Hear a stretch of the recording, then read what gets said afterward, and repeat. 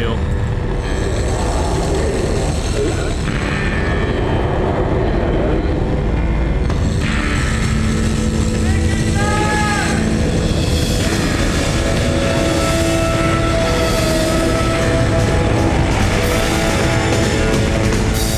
This is hell. All right, then.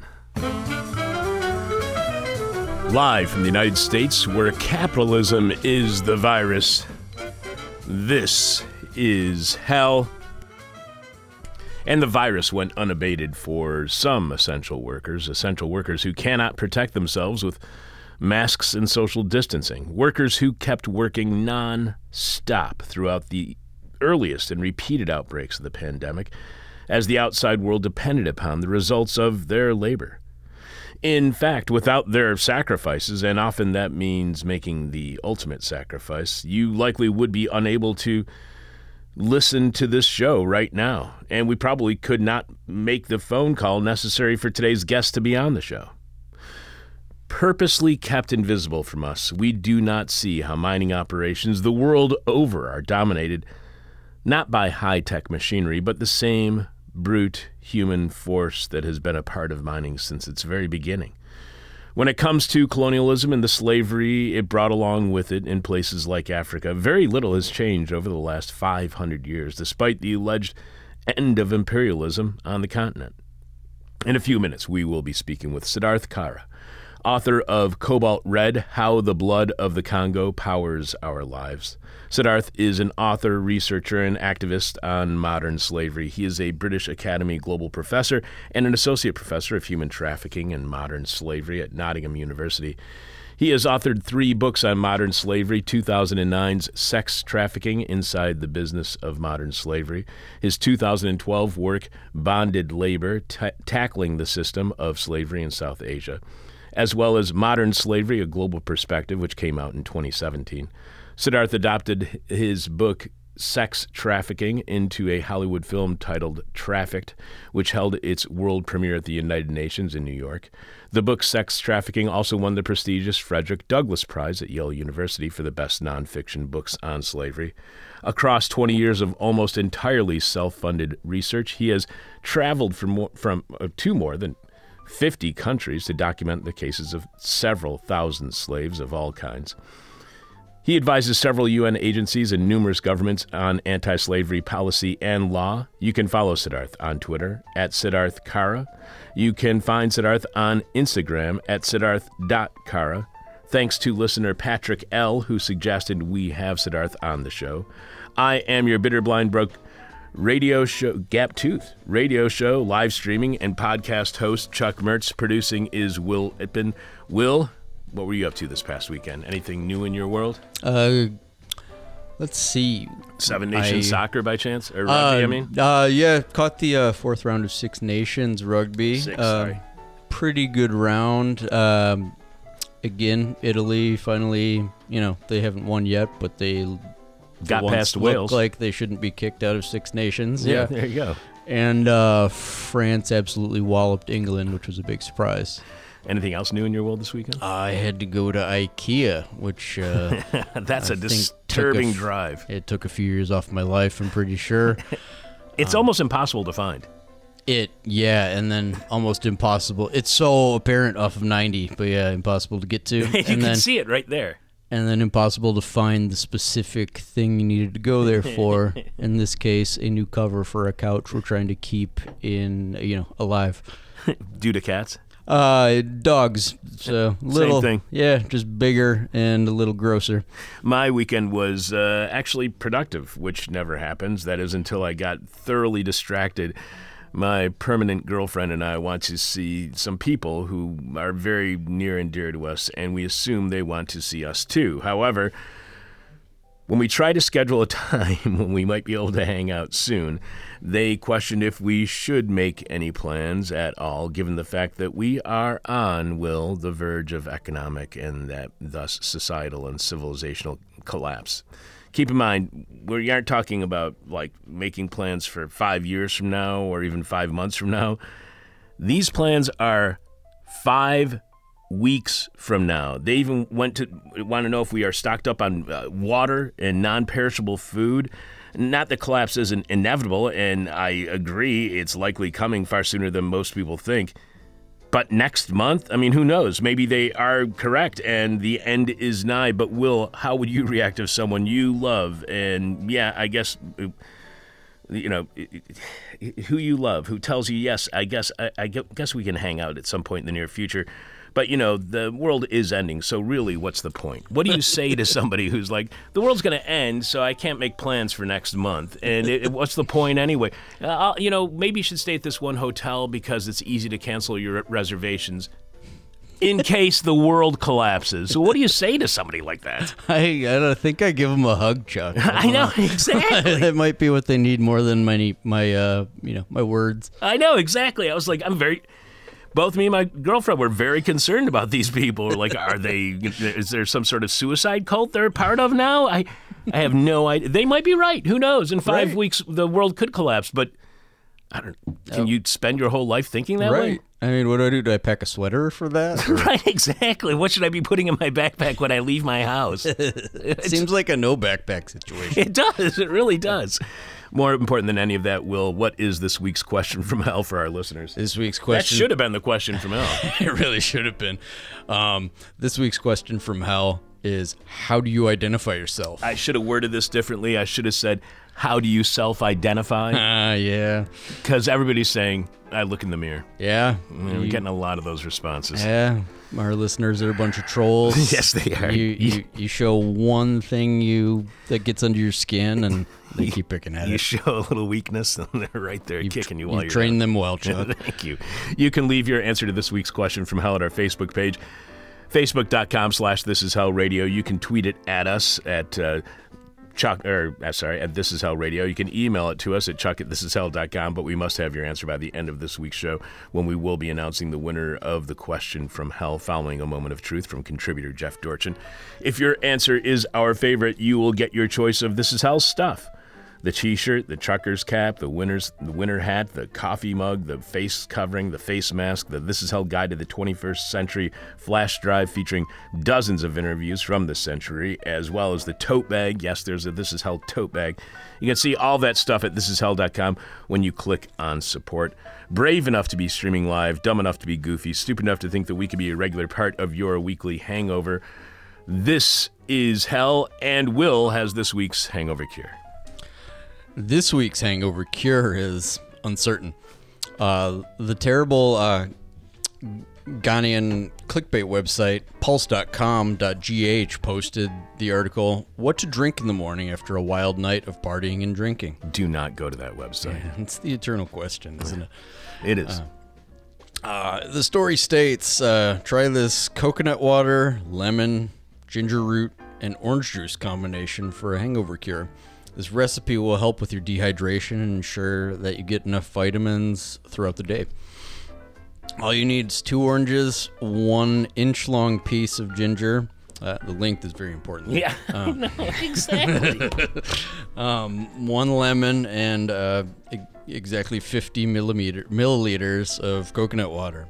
What is it with coconut water and hangover cures? It's always in there. It's always in there. And me without a coconut. The article explains when orange juice is digested, it has an acid neutralizing action and provides potassium to the body to help maintain normal fluid levels in our cells. Also, the electrolytes found in coconut water work wonders for preventing hangovers, and antioxidants in ginger can relieve nausea, and it also has a component that can lessen your symptoms. Lemons are a fantastic source of vitamin C, which can aid your body in more effectively eliminating the harmful consequences of alcohol. What the article does not explain is what to do with those ingredients. There is no recipe. It says there's going to be a recipe, and then there's no recipe. It's all build-up, it is. All hype. I mean, isn't that what late capitalism's all about? Yes, exactly. It's the hype economy. What makes this week's hangover cure, apparently, is making an unspecified drink with 2 oranges, 1 inch long piece of ginger, a lemon, and 50 milliliters of coconut water. Apparently, you just mix those things together and you have a hangover cure. Exactly. That's some recipe. Throw it in a blender? We'll just give you the ingredients, and now you're on your own.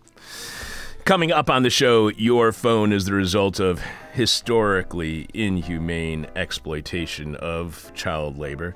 We'll tell you what happened on our most recent episode of This Is Hell on Patreon at patreon.com/thisishell.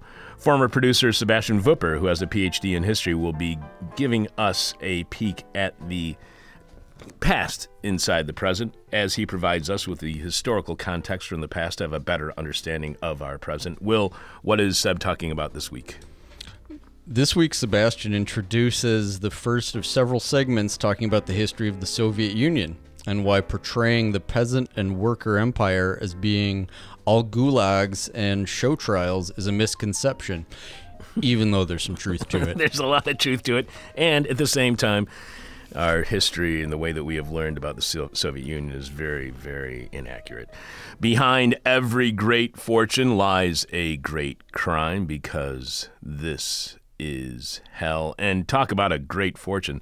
The high-tech revolution has made trillions for those at the top of the cobalt profit chain.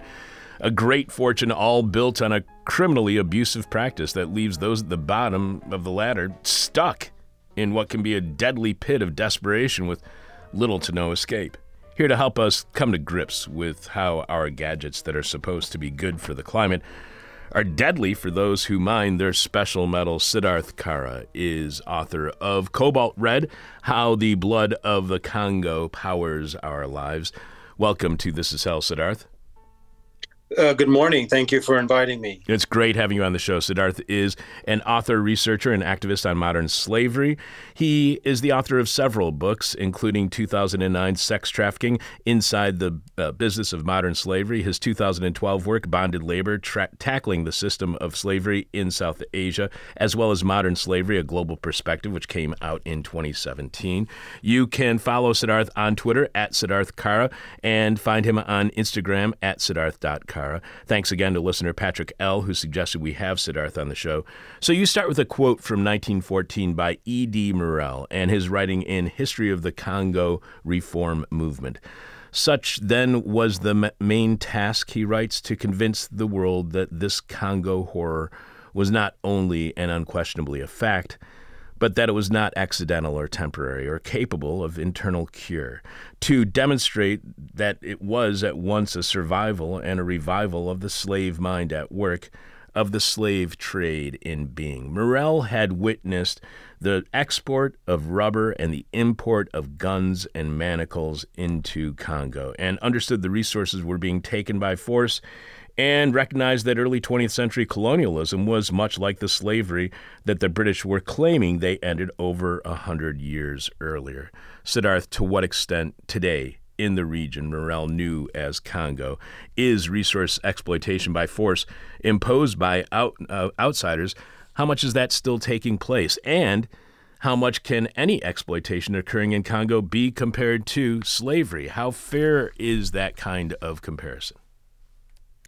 Well, Morel and his anti-slavery and anti-colonial colleagues had uncovered one of the great human rights tragedies in history, and that was Leopold's genocidal ransacking, King Leopold, his genocidal ransacking of the Congo for rubber, which was used for automobile tires. The rubber tire had been invented in 1888, just a few years after Leopold got the Congo as a personal colony, and it happened to be sitting on one of the largest rubber tree forests in the world. And so the scramble was on. And the analogy is painfully enduring, because here we are in the midst of a second automobile revolution, the transition to electric vehicles. And once again, the Congo is sitting on more reserves of the most important resource than the rest of the world combined, in this case, cobalt. And once again, the people and resources of the Congo are being ransacked and pillaged by foreign stakeholders, foreign powers. So I think the question you've posed, is what is happening today, slavery on on par with what was happening in the past? And can we call it that? And the way I would answer your question is like this. For most of the history of slavery, slavery meant treating someone like property, hence the term chattel slavery, and exerting power over them as if they were your property. You could do to them whatever you wanted. And in the case of slavery, it meant extracting the value of their labor without compensating them. And what's happening in the Congo today in the extraction of cobalt is once again treating people like property. In fact, in some ways worse than property, because life, the value of life, has been diminished to almost nothing. If the people of the Congo who scrounge this cobalt out of the ground are injured or killed, they're simply replaced with the next poor, desperate, vulnerable family or child in line to keep the cobalt flowing up the chain to companies worth trillions. So yes, it is akin to slavery, slave-like conditions, and the fact that it's taking place at a time where human rights are meant to be upheld and human dignity is meant to be upheld, and we don't live in the era of colonialism and slavery, that makes it all the more appalling.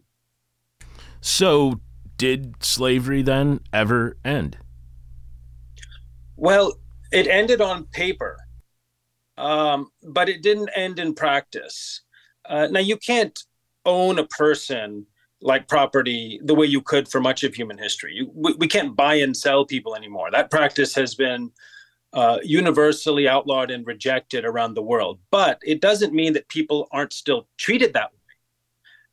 And in fact, much of the global economy, the underbelly of much of the global economy, is populated by this entire subclass of humanity that is exploited in conditions that are no better than the centuries of slavery much of the global South endured during the peak era of the slave trade. So slavery, like any virus, has continued to evolve and morph and evade our efforts to inoculate civilization from this abhorrent practice. It persists. And in a way, it's more pernicious than ever because it persists beneath this veneer of paperwork that proclaims slavery has been abolished and human dignity is upheld across the global economy. So you go to Congo and you go to a cobalt mining site where an accident has happened, and you write the soldiers are wild and wide-eyed as they point their weapons at the villagers trying to enter the mining area. Although they are desperate to reach their loved ones just a stone's throw away, the villagers are denied access.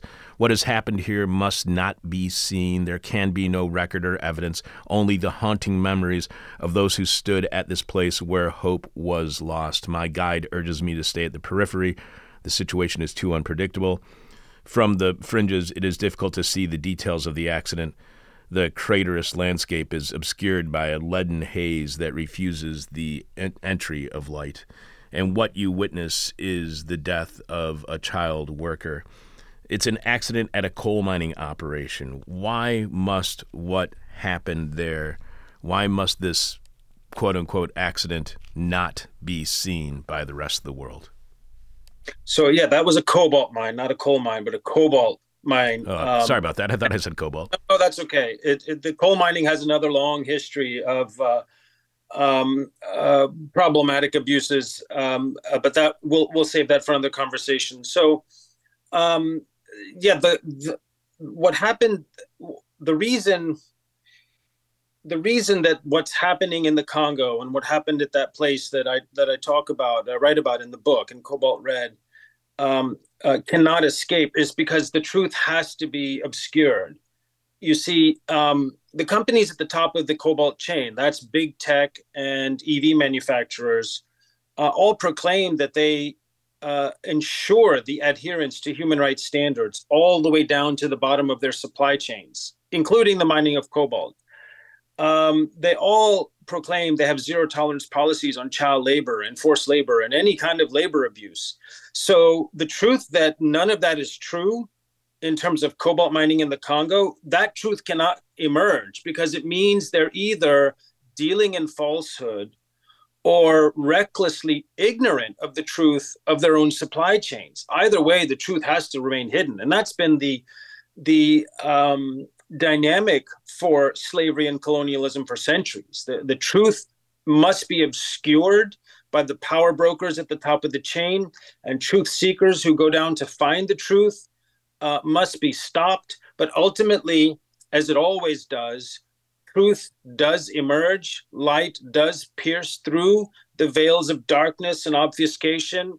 And when the world learns of a horror, people of conscience come together to set things right and to bring some measure of justice. That's been the history of the cycles of abuse and horror, and then the advancement of truth and human rights across history. And that's what's happening now. And Cobalt Red is the first book to bring this truth out into the world through the voices of the Congolese people. Their voices are now being heard, and it is my hope and my firm belief that people of conscience will come together and build a movement that will set things right. So how important then is not being seen, is being invisible to the kind of exploitation that capitalism seems to depend upon? How important is this exploitation to the survival and the resilience of capitalism? Well, I mentioned there's this subclass of humanity that ekes out this base existence in a range of exploitative labor conditions, from, sweatshop labor, penny wage labor, all the way down to child slavery. There's a spectrum of abuse, of course, at the bottom end of the global economy. And that's, the clothes we wear, the food we eat, the jewelry we wear, the beauty products we use. I mean, it's everything, and very crucially, including our rechargeable gadgets and cars. And that truth has to remain hidden in order for this veneer of legitimacy of the capitalist global economy to be maintained. Because as the truth is revealed that much of the bottom end of the global economy is built upon the enduring exploitation of some of the poorest and most vulnerable people in the world, then the entire logic and legitimacy of the global economic order begins to untangle. And the fact that we've made little to no progress since colonial times becomes glaringly and painfully evident. And then companies have to be held accountable. So they don't want to ever get to that point where they have to be held accountable for either not knowing or not addressing this abhorrent and appalling exploitation of vulnerable people, poor people of color across the global South in slavery and slave-like conditions, simply to boost profit and shareholder value at the top of the chain.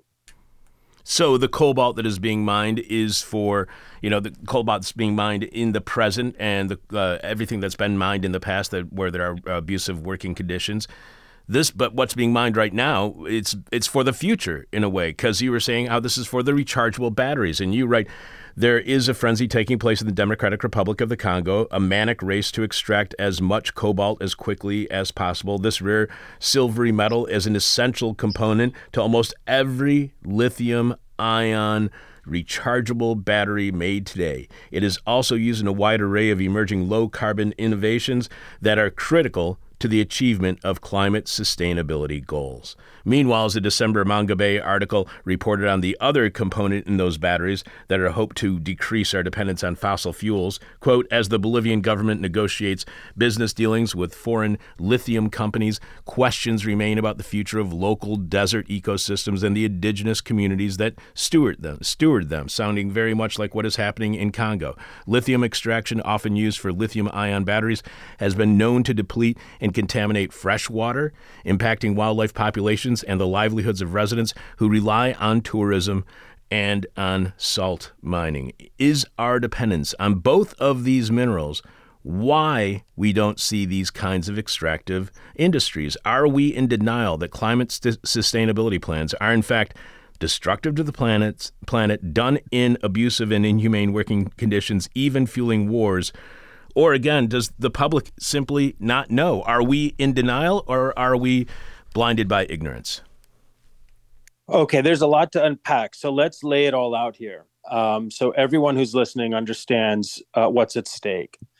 So cobalt is used, as you just noted, in the manufacture of almost every single lithium-ion rechargeable battery made in the world today. So that means every smartphone, every tablet, every laptop, every rechargeable gadget, and crucially, almost every electric vehicle. Now, three-fourths of the world's supply of cobalt is mined in a small little patch of the Congo. And that little patch of the Congo is characterized by the following reality. The people and environment in the cobalt mining area are being utterly and violently destroyed every day. Full stop. So our rechargeable lives are built on a human rights and environmental catastrophe in the Congo. And our pursuit of important climate sustainability goals, specifically vis-a-vis the transition to electric vehicles, is built on a human rights and environmental catastrophe in the Congo. As you noted with lithium mining, mining is a violence. And in the Congo, millions of trees have been clear cut to make room for giant, enormous open pit mines. Mining companies dump toxic effluents in the dirt, in the air, in the water. I've spent months on the ground, and as you walk around, there's just this toxic brown haze everywhere. Your eyes burn, throat is scratchy. Water has been polluted. Animal stocks, fish stocks are polluted. There's a public health catastrophe taking place in the Congo. People are dying of cancers. There's a range of birth defects running rampant in the mining provinces. Neurological diseases, respiratory ailments, acute dermatitis. We are destroying the people of the mining provinces of the Congo, as well as their surrounding environment, in this frenzied scramble to feed cobalt up the chain to companies that keep pumping at us new phones and gadgets and insisting on this transition to electric vehicles without ensuring that the people and the environment at the bottom of the chain are not being destroyed along the way. So how can we pursue a sustainable green future at the expense and destruction of the heart? Siddharth, we lost you there for a moment, but you write that one must acknowledge the crucial fact that for centuries enslaving Africans was the nature of colonialism. That acknowledgement about the nature of colonialism here in the United States, it seems to be what is at the heart of our current culture wars. Is the rest of the Western world going through a similar crisis of acknowledging the role inhumane exploitative practices play in economic growth and in the essence of what makes wealthy Western nations wealthy? Is slavery still at the heart of our economic system, and is the rest of the world having a problem acknowledging that, just like here in the United States we're having that issue when it comes to acknowledging the role that slavery played in making America what it is today? Yeah, absolutely. So can you guys still hear me? Yes, sir. Okay. Where did I get cut off earlier? Because what we were talking about is really important. Did you hear the end of my remarks? I just want to make sure your listeners... It was the very end that we lost. Okay, fine. Okay, good. So I think the global north continues to be in considerable denial. I don't know whether it's willful denial or a denial of convenience, or an actual purposeful unwillingness to acknowledge the amount of the persistence of slavery and slave-like exploitation at the bottom of the global economic order. And the reality is the continuation of the exploitation of poor African people, poor South Asian people, at the bottom of the entire global economy is a way of boosting profits for multinational corporations, enhancing shareholder value, all the things that capitalism needs to do and does so well. And it requires a complete disavowalment of the enduring nature of slavery and slave-like exploitation at the bottom of any number of global supply chains. And I think that's the reckoning is at hand, because truth seekers and human rights activists are clamoring for accountability at the top of the chain. You see companies at the top of the chain will say, well, so my garments or my mining or whatever is taking place 10,000 miles away, and it's someone else's responsibility to ensure that conditions are dignified.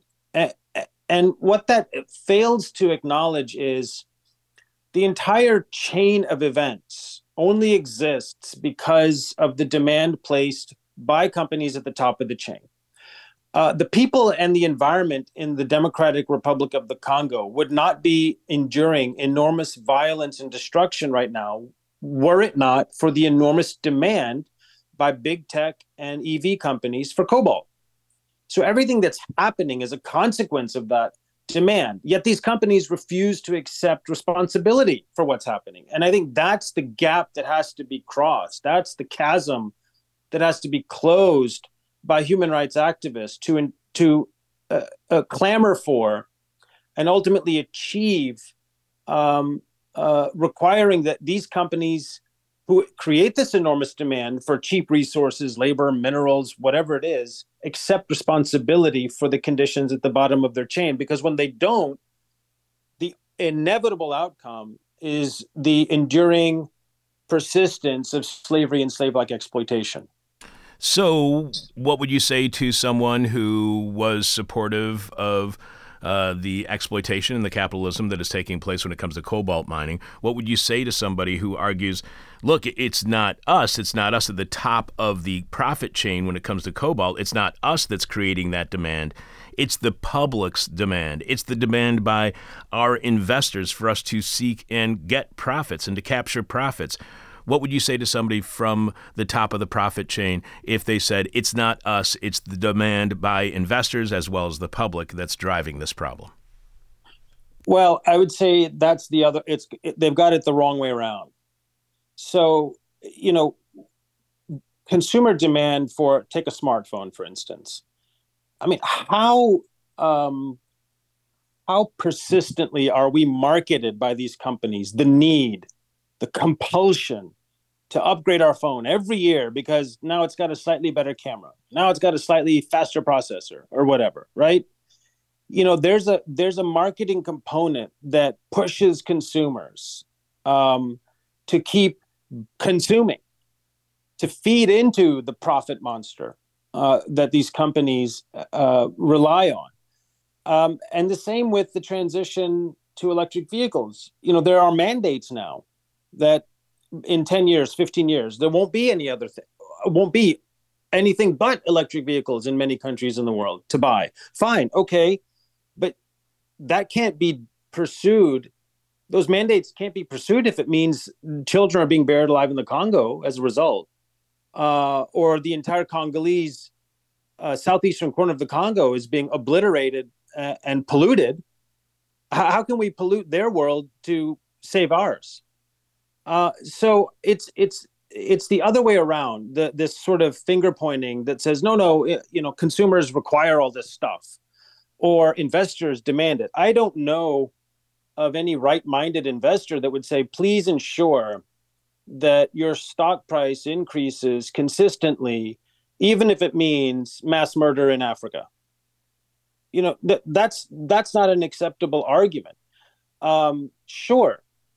Be profitable, increase shareholder value, do these things, but they have to be within the bounds of what generally accepted ethical practices are in the year 2023. And the reason I say that is every one of these companies publicly proclaims that every participant in their supply chain is respected, that their human rights are protected, that the mining practices are done sustainably, that 100% of all the participants in their supply chain down to the mining level are ensured basic respect, dignity of labor, and so on. So they already make all these statements that are not true. And so you can't turn around and say, well, investors are making us pursue profits at any and all costs. And then also on the other side of your mouth say, but we make sure we maintain international human rights norms. So the reality is the second half of that mandate, maintaining generally accepted standards of labor and human dignity, they're failing to do while pursuing every conceivable way of increasing shareholder value. And that's the part that's missing. And the question then, the real question for everyone to think about is, well, why is it okay to treat those people over there in that manner when we wouldn't treat our people over here in that way? You wouldn't send the children of Cupertino into toxic pits to be buried alive for cobalt. So how is it okay to send the children of the Congo? For money, for profit? No, it's because those are poor African people who have been enslaved and exploited for centuries. And in the back of the mind of the global economy, that makes it okay. You mentioned a press release by one of the companies that is at the top of the cobalt chain. You write that while Tesla's, this is actually not this is their statement, Tesla's statement. They write, while Tesla's responsible sourcing practices apply to all materials and supply chain partners, we recognize the conditions associated with select artisanal mining, ASM, of cobalt in the Democratic Republic of the Congo. To assure the cobalt in Tesla's supply chain is ethically sourced, we have implemented targeted due diligence procedures for cobalt sourcing. For Daimler, another company, respect for human rights is a fundamental aspect of responsible corporate governance. We want our products to contain only raw materials and other materials that have been mined and produced without violating human rights and environmental standards. But is that even possible? How much do these small mining operations dominate the market? And if they do not dominate, how important are these small, less safe operations to the overall production of cobalt? How possible is it for them to fall in line within these limits when it comes to human rights and labor abuses? Is the problem not, the cobalt miner or Tesla, but the weakness of the regulations? No.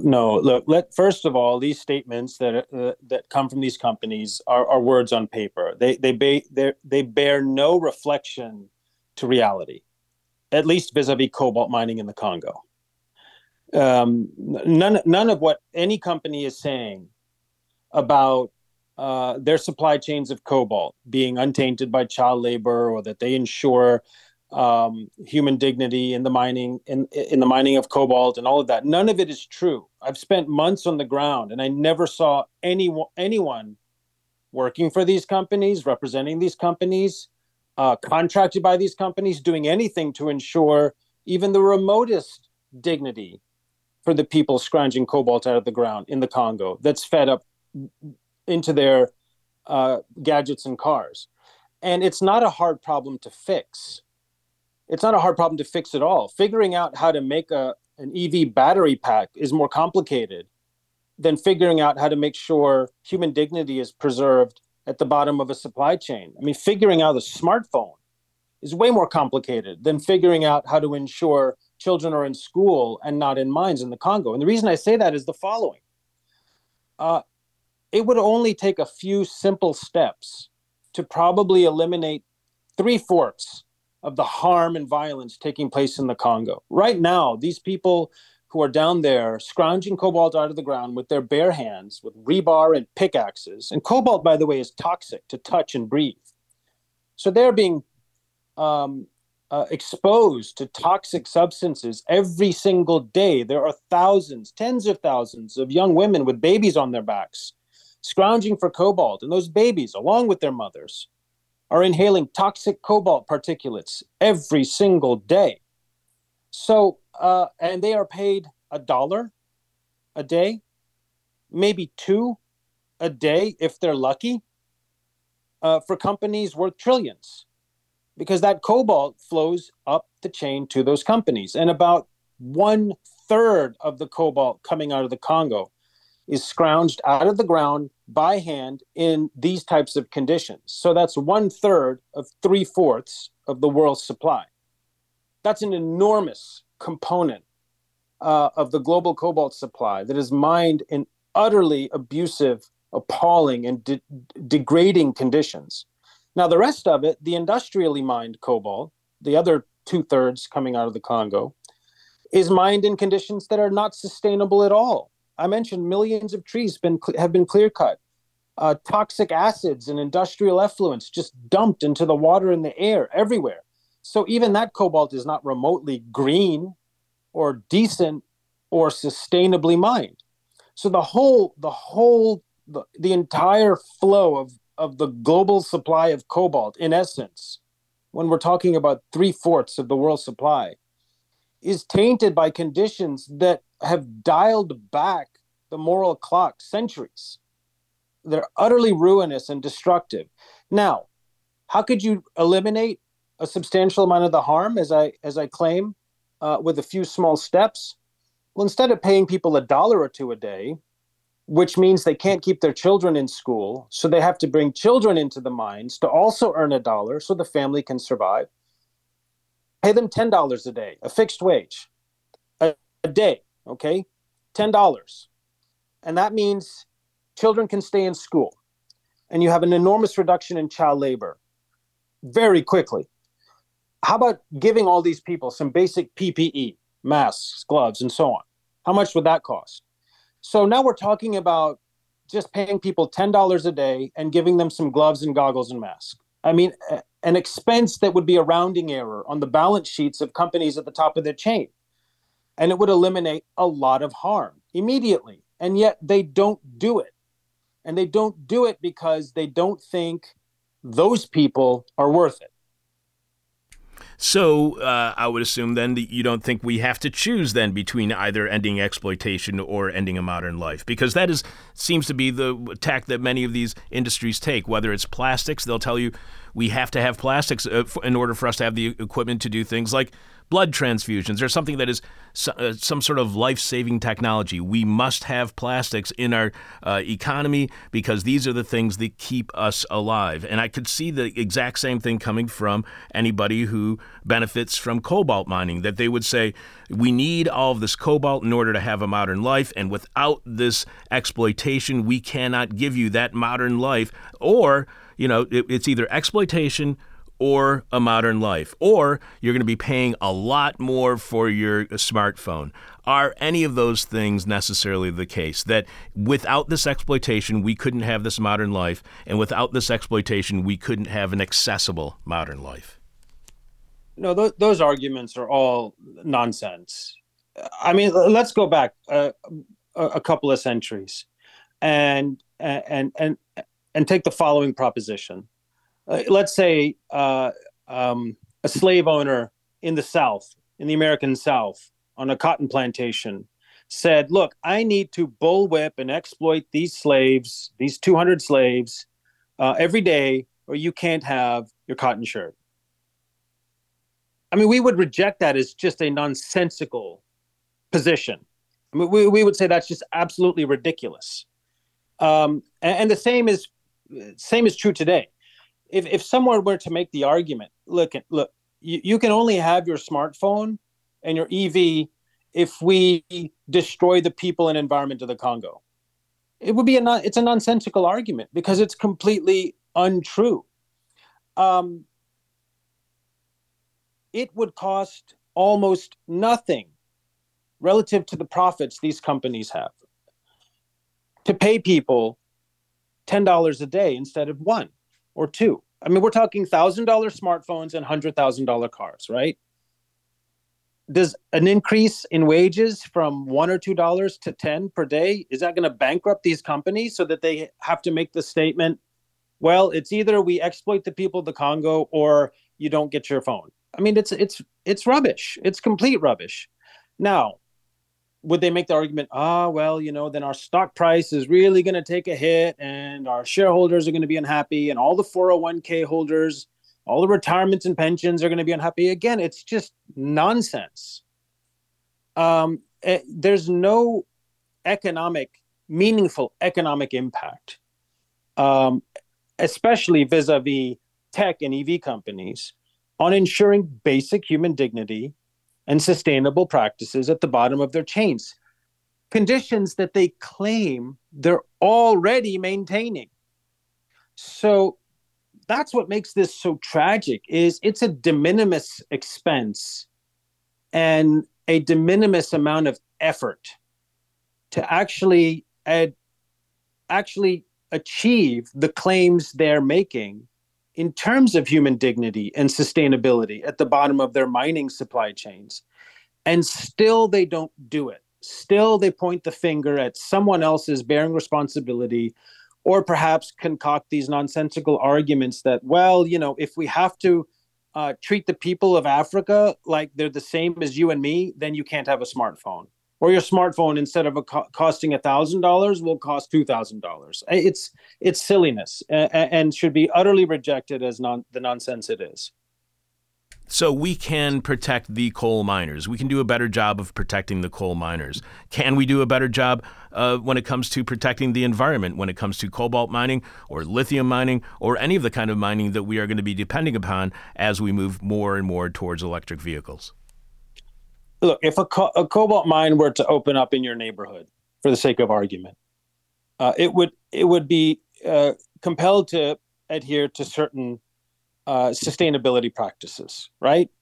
If they had to chop down 200,000 trees, they'd be required to plant 200,000 someplace nearby. If they had to use up a certain amount of groundwater to run their operations, they'd be required to account for that in some way, treat the water and return it back into the environment. If the mineral processing facility at that mine required the use of highly toxic industrial acids, they would be required to contain them and dispose of them in a way that did not pollute the surrounding neighborhoods. Well, if that's how the mining company would have to operate, if it was in your backyard or my backyard, why does it not have to operate that way if it's in their backyard? Are their trees not worth the same as ours? Is their water not worth the same as ours? Are their lives not worth the same as ours? And crucially, do we preserve our environment for our children and grandchildren by destroying theirs? None of that makes any sense. Yet that's what's happening every day. So the truth is, these ideas that, well, it's just hard, it's expensive, it's complicated, it all falls apart when you realize no one is asking these companies to do anything in Africa that they wouldn't have to do in their own backyards. You point out that the Congolese government has historically gone to great lengths to obscure conditions in the mining provinces. Anyone seeking to expose the realities, such as journalists, NGO workers, researchers like yourself, or foreign news media, is heavily monitored during their stay. The Congolese military and other security forces are omnipresent in mining areas, making access to mining sites dangerous and at times impossible. Perceived troublemakers can be arrested, tortured, or worse. So how close are those at the highest reaches of Congolese government to the top of the cobalt profit chain? How much can the Congolese people look towards their government for reform when it comes to labor abuses and environmental abuses in cobalt mining? Poor governance in the Congo is a part of the problem. And that's a reality that persists across the post-colonial world. Much of Africa only achieved independence in the 1960s. I mean, a lot of your listeners were alive at that time, or maybe were very young. So that's not that long ago that these countries just gained their independence. And they gained independence in conditions of poverty and civil strife and often conflict that was then fed and continued to be stoked by their former colonial powers. I'll just give you an example for the Congo, which to show why governance is so hard and why corruption is often the nature of governance in poor countries and war-torn countries, which contributes to the exploitation of local people. No question about it. Congo gained independence from Belgium in 1960, and they conducted elections and democratically elected their first prime minister, a gentleman named Patrice Lumumba. And He won because he had an anti-colonial vision. After centuries of slave trade and more than a century of Belgian colonialism, Lumumba said our minerals and most of the Congolese economy at independence was the mining sector. He said our minerals and the value of them should be for our people, not for the Belgians, not for the Europe. It should be for the Congolese people. And he wanted to keep the country's mineral wealth inside the Congo for the benefit of its people. Now, without boring your listeners with a very fascinating history, the long and short of it is within 6 months, Belgium, the US, and even the UN conspired to assassinate Lumumba and replace him with a bloody, corrupt dictator who would keep the minerals flowing to the West. So the Congo never had a chance. Their one chance at independence to reclaim the value of their resources and reclaim their own independence and dignity for their people was very violently taken from them. And since that time, the lesson was, if you want to run a country in Africa, you do it our way, you keep the wealth flowing to us, or you pay the price. And that was the lesson taught to the Congo within months of independence. And that's why the country has been racked by corrupt governance. At least it's one of the reasons why the country has been racked by corrupt governance ever since. So we're in denial, or ignorant of the conditions that cobalt is mined in. We're in denial or ignorant of the worker conditions for the people who do work in the mines. And it seems like we're also in denial about our recent past when it comes to the United States, the UN, as you point out, Belgium's involvement when it comes to Congo. Are we also in a denialism about our continued colonialism, if you want to call it neocolonialism or whatever it is, in Congo? Are we also in a not only just a historical denialism when it comes to people who are concerned about critical race theory and that kind of thing, dating back to the 19th century, but also in denial about our recent history of overthrowing democratically elected leaders around the world and replacing them with dictators? I think you're exactly right. I mean, we don't look back, and we certainly don't learn in school the role that we played and that Western Europe played, not just in the enslavement of Africa and people in the global South, and not just the colonial period, but sort of the insidious manner in which the neo-colonial dynamic between Europe and Africa was violently maintained post-independence. And I think, so what happens is people just look and say, Africa, the countries are so corrupt and they can't govern themselves properly, and that's their problem. But you see, colonialism taught colonies that government is a system of theft. Government means powerful people, a handful of powerful people, will ransack and siphon out the value of a country for their own benefit. And that lesson has been reproduced post-independence in many countries. And when there were bold leaders who wanted to do things differently, who wanted to preserve the value of their resources for their own people, they were dispatched.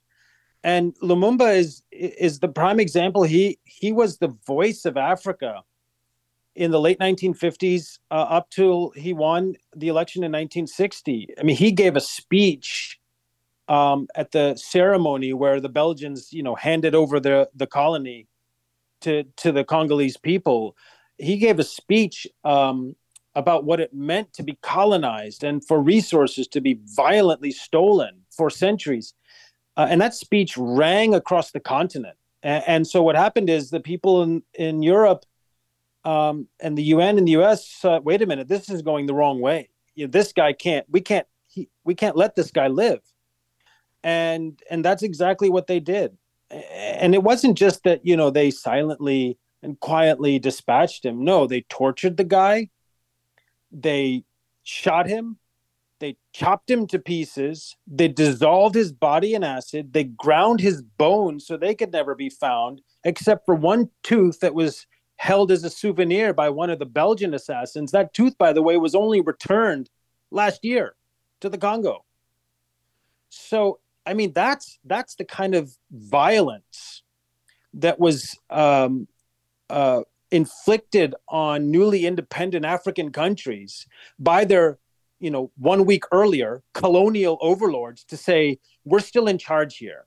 We may have signed a piece of paper that says you're free, but we're still in charge. And we still have the means and the motivation to violently oppress you unless you go along with our will. And that's the lesson Africa was taught. Many African countries were taught just after, quote unquote, independence. And the US and the UN played roles in that. I mean, the CIA had a plot to assassinate Lumumba with poisoned toothpaste. And when they couldn't get the toothpaste close enough to him for him to use, that's when they hatched this other thing of just chopping him to pieces and dissolving him in acid. Can this be solved just by me not buying a smartphone, not buying a cell phone? Is there a consumer response to this that can solve the problem? Well, I think, the consumers like you and I, the people listening here, we should all feel outrage. And we should feel outraged for the following reason. We have been made unwitting participants in a colossal invasion of the human rights of the people in the heart of Africa.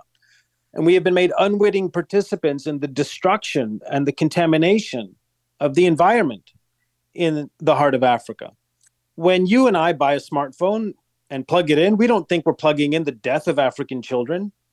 And if you and I buy an EV, we think we're making a good, sustainable green choice. We don't think we're making this green choice at the consequence of destroying and polluting the heart of Africa. So we've been made unwitting participants by companies that are treating the people and environment of Africa as a disposable colonial expense account to their profit motive. So we should be outraged by that. We should clamor and agitate for accountability at the top of the chain. I think every individual has to make a personal choice. Do I need to upgrade my phone every year, or can I use the one I have for as long as it may work? And similarly, if people are in the market to buy an EV, yes, it's conceivably a responsible green choice to make, but it isn't for the people in Africa. And so you have to clamor as a consumer and maybe even a shareholder for accountability by the company that's selling you that car to ensure on a reliably certified and an independently certified basis that the people and environment of Africa aren't paying the price for that EV. It's not good enough for companies to just say that their supply chains are clean. That has to be independently verified. They need to do the work of cleaning up their supply chains, and then B, someone other than the company needs to go on the ground and certify and ensure that what they're saying is true. One last question for you, Siddharth. We've been speaking with Siddharth Kara, author of Cobalt Red, How the Blood of the Congo Powers Our Lives. You can follow Siddharth on Twitter at Siddharth Kara. Find Siddharth on Instagram at siddharth.kara. Thanks again to listener Patrick L., who suggested we have Siddharth on the show. One last question for you, and as we do with all of our guests, I promise, our final question is what we call the question from hell, the question we hate to ask, you may hate to answer, or our audience might hate your response. You write, although conditions for the Congo's cobalt miners remain exceedingly bleak, there is nevertheless cause to be hopeful. Awareness of their plight is growing, and with it, hope that their voices will no longer call out into an abyss, but into the hearts of the people at the other end of the chain, who are able to see at last that the blood-caked corpse of that child lying in the dirt is one of their own. So last week, when speaking with ethicist, historian, and political scientist Ariane Chabel-Dapollonia about her book, Violent America, The Dynamics of Identity Politics in a Multiracial Society, she mentions what she calls primordialism. That is a belief found often on the right, but with centrist liberals as well, that there is nothing that can be done when it comes to race, that people are, and always will be racist. When we apply that to capitalism, how much of an obstacle to challenging the abusive conditions of mining is the normalization, the tolerance, and the acceptance that capitalism needs exploitation, and there's nothing you can do about it other than do whatever you can to limit how much you are exploited. How much is the obstacle to fixing or addressing the conditions in mining operations? How much is the obstacle, the normalization, the tolerance, and the acceptance that capitalism needs exploitation? You started with quoting E.D. Morel and the first Congo horror more than a century ago. And that's at a time when colonialism was the way of things. Slavery was just a recent practice that had been outlawed on paper. And yet Morel and people like him formed a human rights movement that included the likes of Roger Casement, Mark Twain, Booker T. Washington, all banding together across space and time to shine light on Leopold's genocidal ransacking of the Congolese people, and they prevailed. Leopold was forced to part with his colony. Now, it's not that the Belgian state that took over ran things any better, but they had a mission which was to bring truth out into the world, a world that saw Africa as worth less than the global north, and they brought the horrors out and achieved some measure of progress and justice. The fight never ends. There will always be racism. I think there is racism inherent in the underbelly and the shadows of the global capitalist order. But truth seekers have to come together across space and time to persist and achieve every little measure of justice that they can. And it can often start with just a handful of people who wake up one day and say, this injustice cannot stand. And it may take time, and it will take time, but progress is inevitable. And people of conscience will find victories over the forces of ignorance and greed and racism and intolerance step by step. Because I fundamentally believe more people in the world are fundamentally and essentially good and kind in their heart than there are people who are violent and racist and driven by avarice without moral boundary. Of course, there will always be those people, but more of humanity is shaded good. I believe that. And I think history is filled with evidence of the relentless pursuit of justice, enormous victories, of course, followed by setbacks, but the arc points upwards. I mean, if we look at the long, long arc of human history, it's pointed in the right direction. Inevitably pointed in the right direction. And so that I hold hope in that. And that's why I say there's hope for the Congo. And there's hope for this ugliness that is at the bottom of our rechargeable lives, because I don't think people want to plug in the blood and death of African children just so they can check social media, and they don't want to plug in a car thinking they're making a green choice, but it comes at the expense of destroying the African environment. The average consumer, the average citizen of conscience, I think, will reject that formulation of an economic order and find some way, whether it's small or enormous, to pursue a more just and equitable economic order, particularly at the bottom of cobalt supply chains. It's amazing that you have hope after what you have witnessed, and it's a signal to all of us that we should all still have hope despite what we have seen. We have been speaking with Siddharth Kara, author of Cobalt Red, How the Blood of the Congo Powers Our Lives. Thank you so much for being on our show today. This is an exceptional book, and you should be very proud of your work. Thank you so much for being on, because this is very, very enlightening. I really appreciate it. Thank you for your gracious invitation. I appreciate it too. All right, take care. Staring into the abyss, and you should too. This is hell if the abyss of cobalt mines where we bury all our guilt by using phones that can lead to deadly outcomes for impoverished workers. If that freaked you out as much as it freaked me out, show your appreciation by becoming a supporter of This Is Hell by visiting thisishell.com and clicking on support, or by subscribing to our weekly special bonus This Is Hell podcast, our Patreon podcast, which streams live at 10 a.m. Chicago time every Thursday morning and is podcast shortly after, again on Patreon at patreon.com/thisishell, putting people before profits, which turns out to be a horrible business model. This is hell.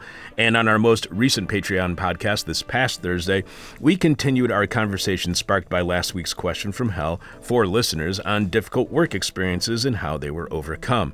My response had to do with working in the more informal market and a work experience that I overcame by getting out of that industry. My response led me to being attracted to a career in crime. It made me consider my short life in petty crime and what happens to my past crimes when the law suddenly no longer considered them crimes. Spoiler alert, when crimes are legalized, the law does what the law always does, and that is protect the interests of the rich to legally profit off the law, which the wealthy heavily influence, and a new legal framework is put into place to keep the rich rich and the poor screwed. Also on Patreon, we wrapped up our 3-week series of interviews on the Russia-Ukraine war, a series we began back in February on the 1-year anniversary of the beginning of the war. Over those 3 weeks, we played interviews with past guests from 2008, 2012, and 2014, all of which were, to some degree, predicted exactly what would eventually happen several years later in Ukraine. In the final installment, we played a conversation we had with sociologist Volodymyr Ishchenko, who spoke to us live from Kyiv. His recent writing at the time in The Guardian included Maidan or anti-Maidan. Volodymyr explained that the Ukraine situation required more nuance, as Ukraine had not, in fact, experienced a genuine revolution back in 2014. Merely a change of elites, according to Volodymyr. But you can only hear all that by becoming a subscriber to This Is Hell on Patreon at patreon.com/thisishell. If you do, you get immediate access to more than 5 years of Patreon podcasts, as well as a special code word that gives you a $5 discount on all of our stuff at thisishell.com when you click on support. Will, please remind us what is this week's question from hell and tell us how our listeners are responding so far. This week's question from hell is, how do you identify yourself? Terrible wording. Should have been how do you self-identify. Really botched that one. Yeah, I did. Such a huge softball, too, and I really screwed up. Erica XE says, a complex series of tattoos that I can reconstruct my identity enough to locate my wife's killer before my memory resets. So if you've seen the movie Memento, you know what that's all about. Oh, man. I love deep references like that. Yes, I do too. Andrew says, the monkey brain and the monkey suit over there, officer. That's a good way to identify yourself. Jefferson W. Says, a thumb and finger on my forehead. Because you're a big loser. Yeah, I think that's... Apparently. That's or the number 7. 7, I don't know. maybe you're lucky. Yeah, exactly. Neil C. says, I'll have to ask my therapist and get back to you on this one. Yes, I think everybody should do that. Totally. How do you identify me to your therapist? I identify you as my client. That's right. Old Grouch says, I ask my wife. She always tells me the absolute truth of who I am. I usually avoid the question. Yeah, that's a good idea, too. Old Grouch, you won the question from hell last week. Congratulations. How about one more? All right, one more. All right, this one's short and sweet. Dan K identifies himself by saying, hello, Dan. The person with our favorite answer to this week's question from hell, and it wasn't Dan, wins your choice of whatever This Is Hell swag you want. You can check out all of our merchandise right now by going to thisishell.com and clicking on support. You can leave your answer to this week's question from hell at our Facebook page, facebook.com/thisishellradio. You can direct message it to us via Twitter at This Is Hell Radio. You can email it to us at chuck@thisishell.com. But we must have your answer by the end of this week's show, following Jeff Dorchin and the Moment of Truth, when we will be announcing this week's winner. We'll have more of your answers to the question from hell later this week. It's now time for our weekly segment, The Past Inside the Present, with Dr. Sebastian Wupper, who has a PhD in history and gives us the historical context from the past that we need to have a better understanding of the present. Take it away, Sebastian. The past inside the present. Oh, the Soviet Union. It's got a lot of history for sure. I know I talked about them Ruskies last week, and I'm usually an Americanist, but this is my segment, and I do what I damn well please. And well, Russia is still in the headlines, so it's kind of topical still. Of course, the Soviet Union was not just Russia, but that's a point I'll get to later. So one big quote-unquote argument you will often hear from white right-wingers when it comes to the issue of socialism, so socialized medicine, socialized anything really, is that this is the way to become Soviet Russia or something, as if that was a bad thing. And, well, depending on what era we're talking about, it surely is, or was. But Americans in general don't really have much of an idea of what the Soviet Union actually was, how it functioned. And most people know even less about the massive, monumental changes that the country went through over time. So, in a way, the next few segments are not quite so much past inside the present and more of a here's some stuff y'all should have learned in school. Because, well, the Soviet Union was America's sworn enemy for most of the 20th century, but very few people will tell you what that place actually was about. And first off, let me make something very clear. While my politics certainly are pretty far to the left, I am personally no big fan of the Soviet Union per se. It was, after all, throughout its history, a fairly oppressive state, even if the degrees of oppression varied drastically. It was also a surprisingly conservative state, just that Soviet conservatism looked different than American conservatism. Both were and are not great. And then, while ostensibly opposed to imperialism, it was also somewhat imperial itself. So, what was the Soviet Union actually? The USSR, the Union of Socialist Soviet Republics, was a somewhat federalist multinational state that existed between 1922 and 1992. Most people think that the 1917 revolution was the start date, which is a misconception. The revolutions, plural, of 1917 were followed by years of turmoil and civil war, and only after that was done with did we actually have a Soviet Union. First, in February of 1917, the Russians revolted and overthrew the monarchy, overthrew the Tsar. And then they revolted again in October, overthrowing the interim system, and started off that whole socialism thing. At the time, Russia was still fighting World War I, by the way, which now Soviet Russia bowed out of in early 1918 with the Treaty of Brest-Litovsk, because they had their own civil war to fight.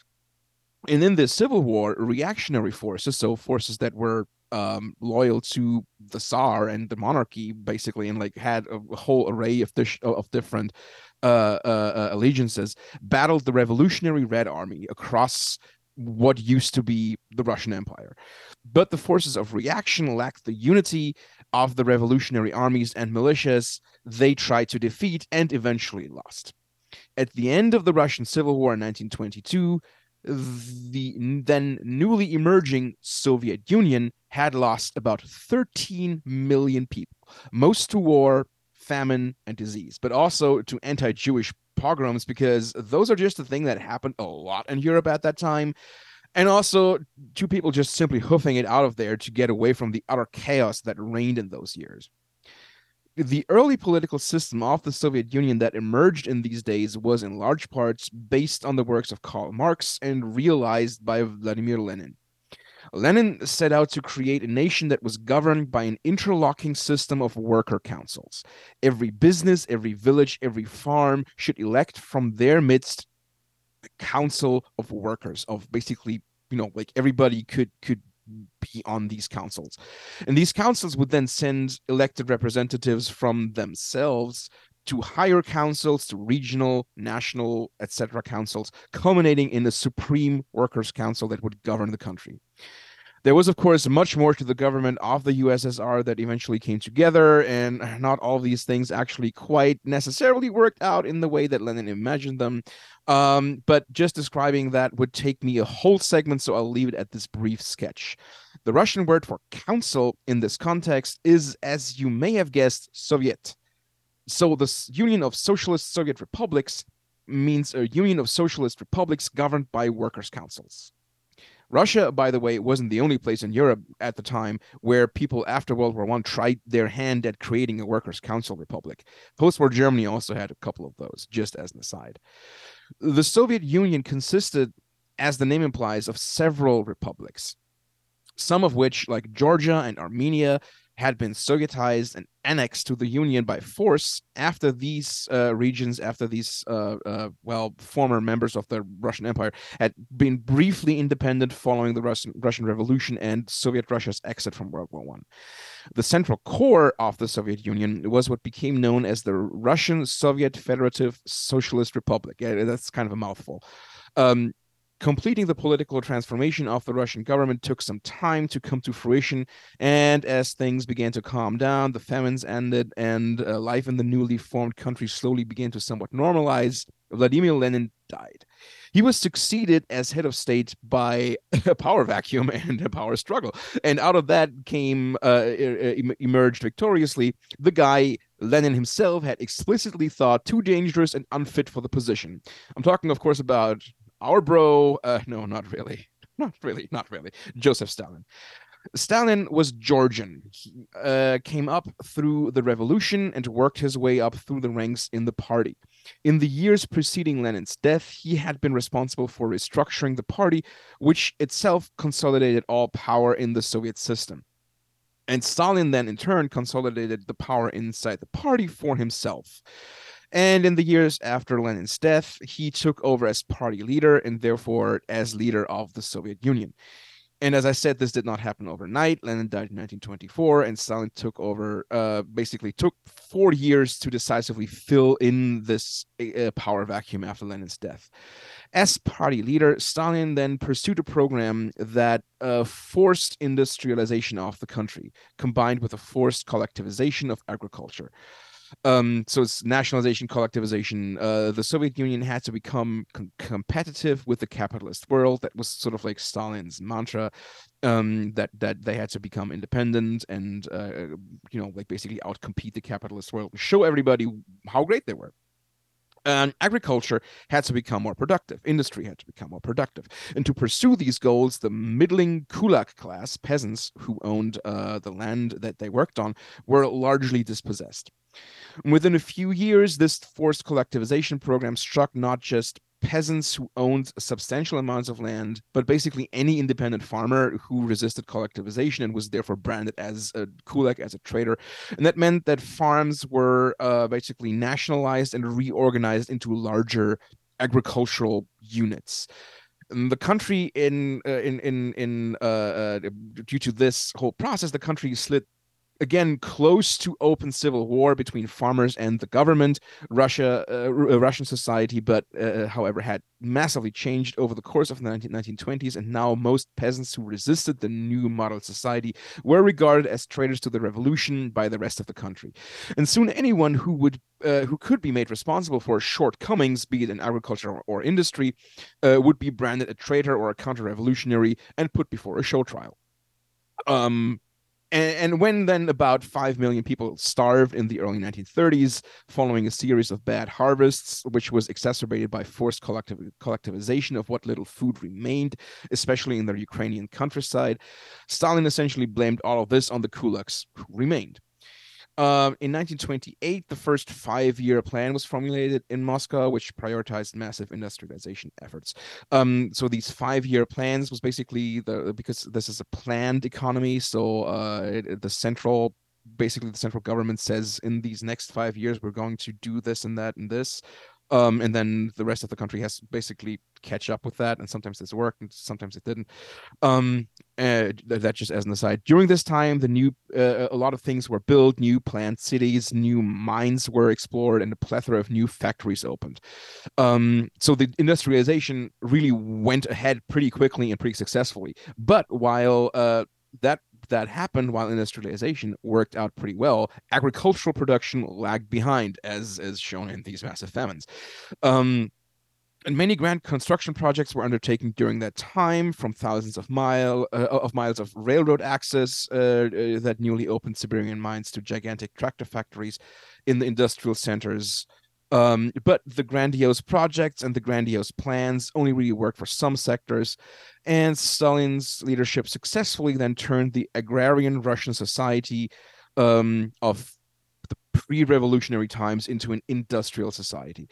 Agriculture, however, kept lacking behind because these collective farms and collectively centrally planned agriculture just is not really a thing that worked very well. And so the collective farms failed to fulfill the lofty plan goals, and that would remain an issue throughout basically the entirety of Soviet history. Farming, agriculture was just an issue that never quite got to work out so well. And now I see that Chuck is frantically pointing at the clock, so I better make a break here. The history of the Soviet Union is complex, if not convoluted, and I will return to it next week. Talk about the run-up to World War II and its aftermath, and the early Cold War, if I get there. So if there ever was a hell on earth, Soviet Russia during that time, during the World War II, is a very close contender. But, more because of the invading Nazis than because of being Soviet. So stay tuned. Stay tuned to next week when we will have another installment from Seb on the history of the Soviet Union. Thank you very much, Sebastian, and enjoy the rest of your week. Oh, yeah. You too. Thank you. Thank you. So earlier today, I was mentioning how I get this small town local weekly newspaper from northern Michigan. And inside of the newspaper, they had a flyer that says Senior and Retiree Survival Workshop 2023. And it's a free educational workshop for age 50 and older. All are welcome. And it's put on by something called Senior Care of Michigan. So it sounds like it's an official entity, some sort of authority, maybe linked to the government. Who knows? But they are holding this workshop at the Soaring Eagle Casino. So they're having a workshop having an educational workshop on how to survive your retirement at a casino, and not just any casino, the Soaring Eagle Casino in Mount Pleasant, Michigan, in the Ojibwe room. Because while telling retirees how to finance their retirement, why not do it in a room that reminds us of rapacious colonialism? It's the most bizarre little flyer I have seen in a very long time. This is not the media. This is hell. Thanks to listener Patrick L. again, who suggested we have Siddharth Kara on the show today. Will, who are our next guests up here on This Is Hell? Our next guests include historian Carrie Lee Merritt, co-editor of the collection Afterlife, A Collective History of Loss and Redemption in Pandemic America. Dr. Merritt returns to This Is Hell. She was a guest on the show back in 2017 to discuss a book that was selected as one of our listeners' favorites of the year, Masterless Men, Poor Whites, and Slavery in the Antebellum South. It was a great interview, and people should go check it out online. That book was very important to my half-finished, abandoned dissertation. Oh, there you go. And then Wednesday? And then Wednesday, we have writer, ethnographer, and human rights activist Michael Gould Wartofsky, who'll be on to talk about his Tom Dispatch article, Welcome to the Predator State, where the scorpions on the corner might just kill you, which is about the killing of Tyre Nichols by Memphis police unit called Scorpion. Also, coming up later this week, we will have This Week in Rotten History. We will reveal what is happening on this week's Patreon podcast, which streams live again on Thursdays at patreon.com/thisishell. We will have a singular moment of truth from Jeff Dorchin. We'll announce the winner of this week's question from hell. The winner gets their choice of This Is Hell merchandise absolutely free. You can see all of our stuff right now by going to thisishell.com and clicking on support, and we will be revealing next week's guests as well. I am your bitter, blind, broke, gap-toothed radio show, podcast, live streaming host, Chuck Mertz. Thanks to Will Ippen for producing. Thanks to Sebastian Vupper for the past inside the present. Most of all, thanks to you for listening. See? We told you so. This is hell. My demon is on my butt. My demon talks to me in profanity like a sailor. And my demon tries to knock me down. And my demon tries to put me on a hell ride. Thank you for listening to This Is Hell. For more Interview Hell and to support the show, visit thisishell.com.